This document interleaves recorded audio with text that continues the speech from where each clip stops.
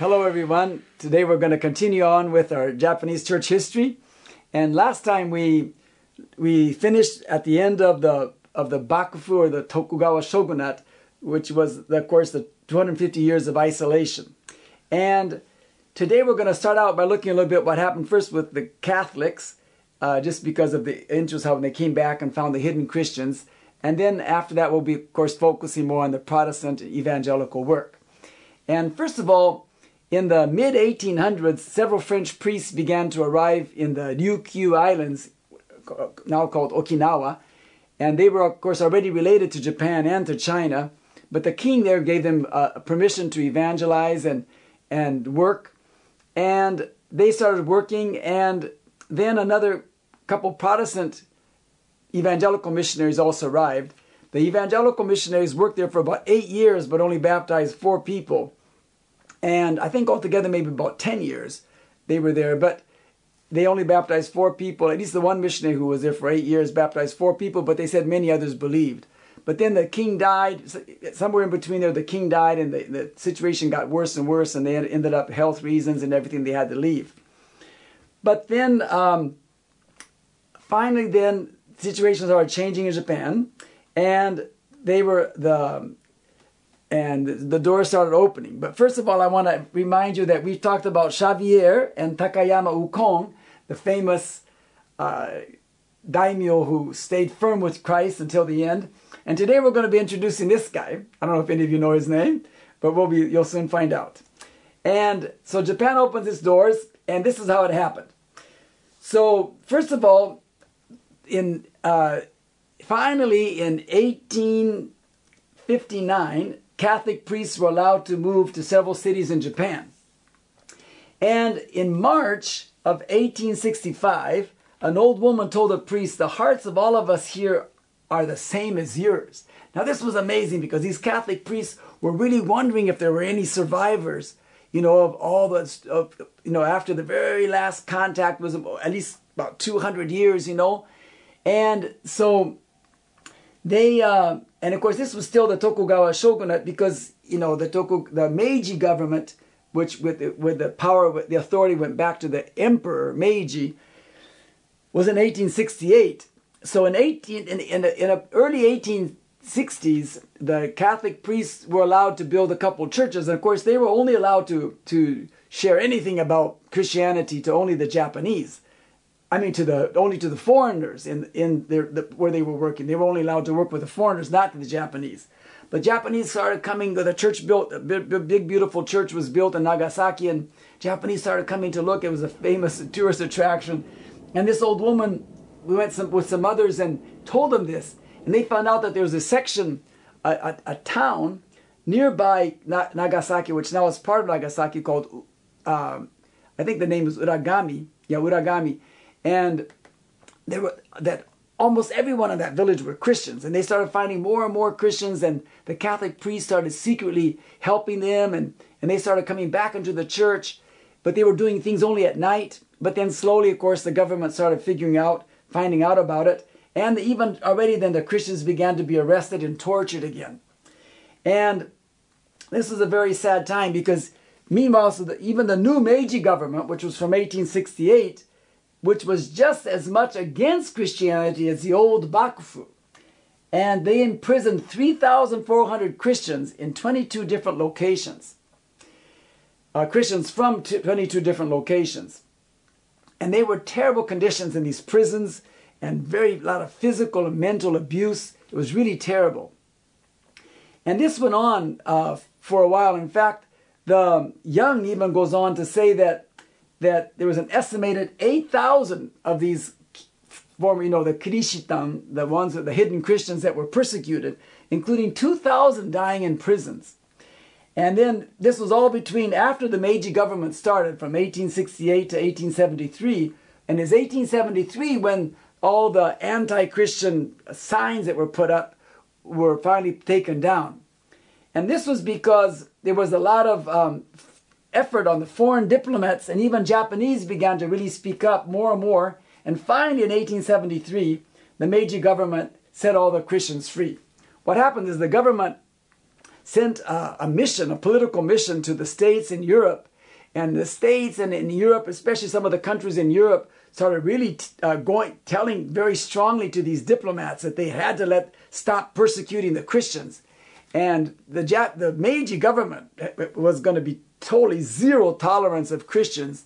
But because of all the pressure, finally even the Japanese mission, these political people that were sent to study, the political situation in other countries, they went on a study tour. They called Iwakura Mission. But they started, one of the foreign minister of Japan at the time, he communicated back to Japan and said, we've got to do something about this. And so finally they set the Christians free. So now we're going to be talking about the beginning of the Protestant work. And there was, at the very beginning, was from again 1859, which the same time that the Catholic priests arrived, until 1883. This is the Protestant beginnings. And Commodore Perry, with his black warships, forced Japan to make a treaty with the U.S. in 1853, and other nations followed. And the first Protestant service in Japan was actually on Commodore Perry's, on the deck of his ship. And that was the very first service that was held. And then additional treaties were made, and then granting more and more rights, including rights to live in certain areas of Japan for these foreigners. And so with that, the Japanese started having a possibility of coming into Japan. And so this, and in preparation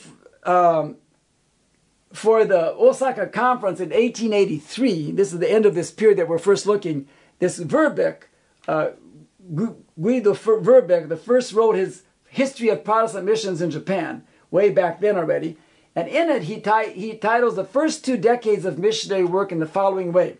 So he first calls the first one from 1859 to 1872, the time of preparation and promise.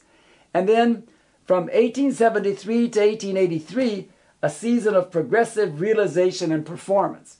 So we're going to use these 2 titles. And first we're going to start now then with in 1859 to 1872, the time of preparation and promise. And this is the beginning of Protestant work. Like I said, the Protestants missionaries came in at the same time as the Catholic, but both of them weren't allowed to say a word about Christianity to any Japanese. It's completely forbidden. Of course, they did secretly some, but it was very, very difficult during this time. So this was, of course, still the period under the anti-Christian edict with signs all over Japan. And these signs, they said that, here it says, ancient edict board proscribing Christianity, offering rewards to informers. And, this board, of course, is from 1711, but they said that these boards, all here is all written with kanji, but that these boards were like in front of every village and town and city. They had them all over the whole country of Japan. And so this was, during this time, in 1859, the Protestant missionaries began arriving in a couple ports, including James C. Hepburn of the Presbyterian Church. So now we have finally Hepburn is one of the very first missionaries that arrived in 1859. And he and his wife arrived, and several other couples arrived, both in Yokohama and Nagasaki. And this was a very, very exciting time. But again, they were allowed to minister only to the foreigners in the areas that they were working. So then, and actually Drummond writes that during this period, the members of these missions and their families experienced the most difficult conditions of living, physical, mental, and spiritual. And actually, the samurai hated the foreigners. All the foreigners and missionaries, they hated them. Of course, even the missionaries probably even more, but they hated them all. And they say that the common folk, both in the towns and in the countryside, they just had a real fear of the foreigners. But that it was all very, very, it was a very difficult time because people hated them, and they said that about 12 to 15 foreigners were killed during this time, and even a secretary of one of the ministers. So it was, and that most of the people that would talk with them were government spies. Remember, this is still under the Bakufu. Until 1868, it's still the feudal system, and all the spying going on was still going on, and they were, of course, very deadly set against Christianity still. So it was a very, very, very difficult time. So now we're going to look a little bit at Dr. Hepburn's work. So he opened up a clinic, of all places, in a rented Buddhist temple. And Dr. Hepburn was a very distinguished doctor from New York, and he already had medical experience as a doctor in Asia. And they said that not only him, but all these missionaries, a lot of them were already in their mid-40s, with people with experience and very dedicated, very sound, evangelical, strong Christians.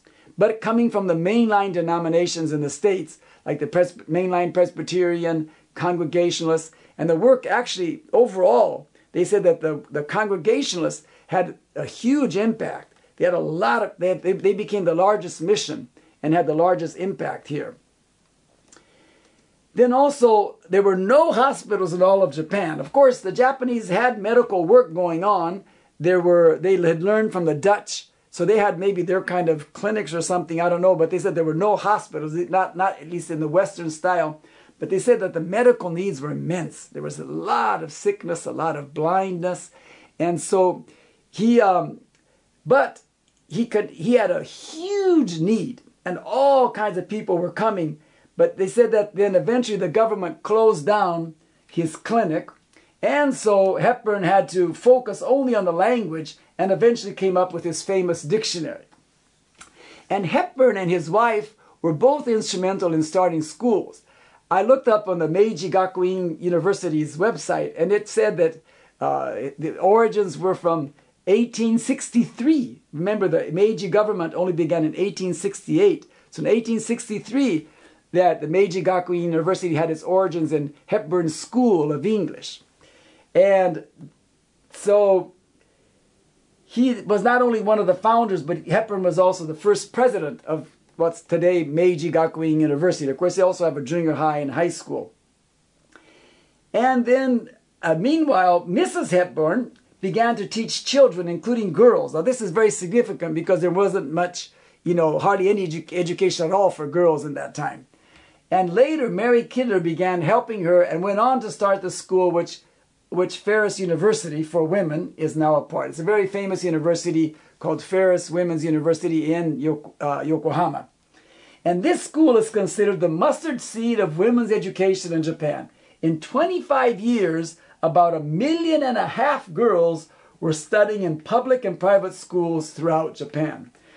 So the missionaries were instrumental in a huge way to open the door for education for women all over Japan. And in the Yokohama Kaigan Church began with the work of Samuel Brown and J.H. Bala. In Japanese, they pronounce his name Bara, but it's Bala. And they also were teaching at the same school with Hepburn. And actually, Bala's students and his wife's students became the bulk of the members of the First Protestant Church of Japan, founded in March 1972. This was a year before the anti-Christian edict, was removed. So his work of his students was really important. Now there was this interdenominational week-long prayer meeting, which became very, very important because this prayer meeting they decided to have an interdenomination for 1 week in January, but God started really working, and everyone of, all the foreign missionaries and many other foreign residents got together, and there were also Japanese students participating. And the Holy Spirit really moved in a powerful way, and it was amazing because they said that some of the Japanese young men that started believing in Jesus, they would be crying out to God for the salvation of their nation, and people, even the missionaries and other foreigners, were just deeply moved by their prayers. And this went on, and so they extended the week, and from January went all the way into the end of February. And the Holy Spirit worked so powerfully that at the end of that, then in March 10th, 9 of these young men were baptized. And now this is very significant because, so by the way, this is the church that was started in March then of 1972, so 1 year before Christianity's prohibition was stopped. And the original church was much smaller, with all stone building made out of big stones. But this is the way it looks today in Yokohama. And this is called the Yokohama Kaigan Church, which was the first Protestant church in Japan. And from 1859 to the spring of 1872, only 10 people had been baptized by the Protestant missionaries all over Japan.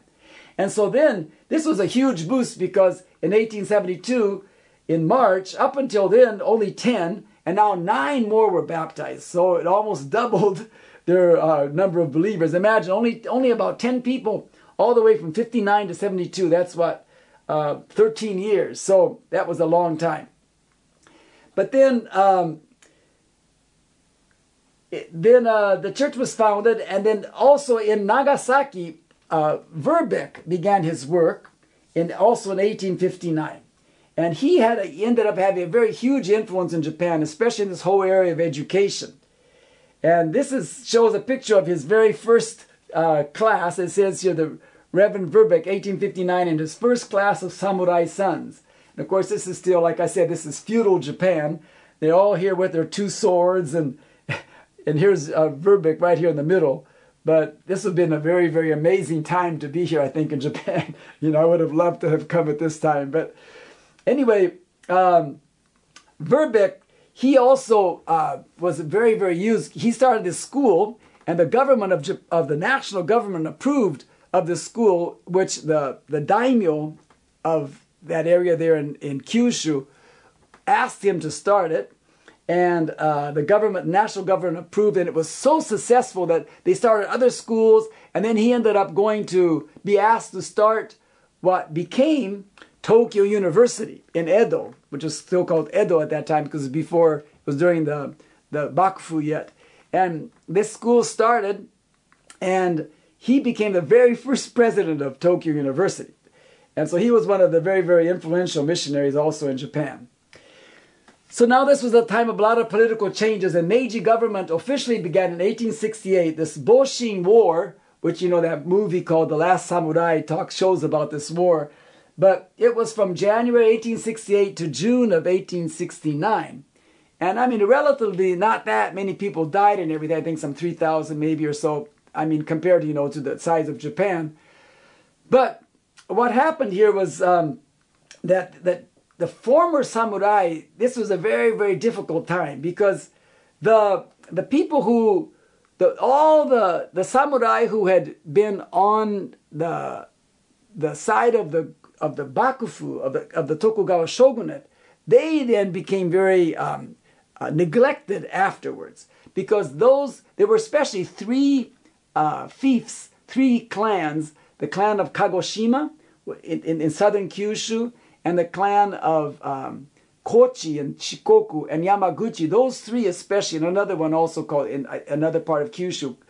These 3 or 4 clans were especially the ones that toppled the feudal system.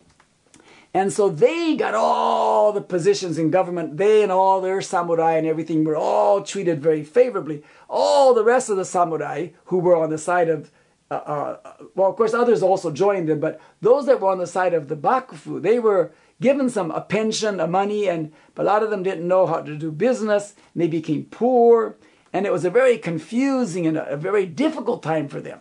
So these samurai actually became a lot of the most open to the gospel, because they gave them new hope and hope for a nation. They thought Christianity is the best thing to start a new country, to start over the country.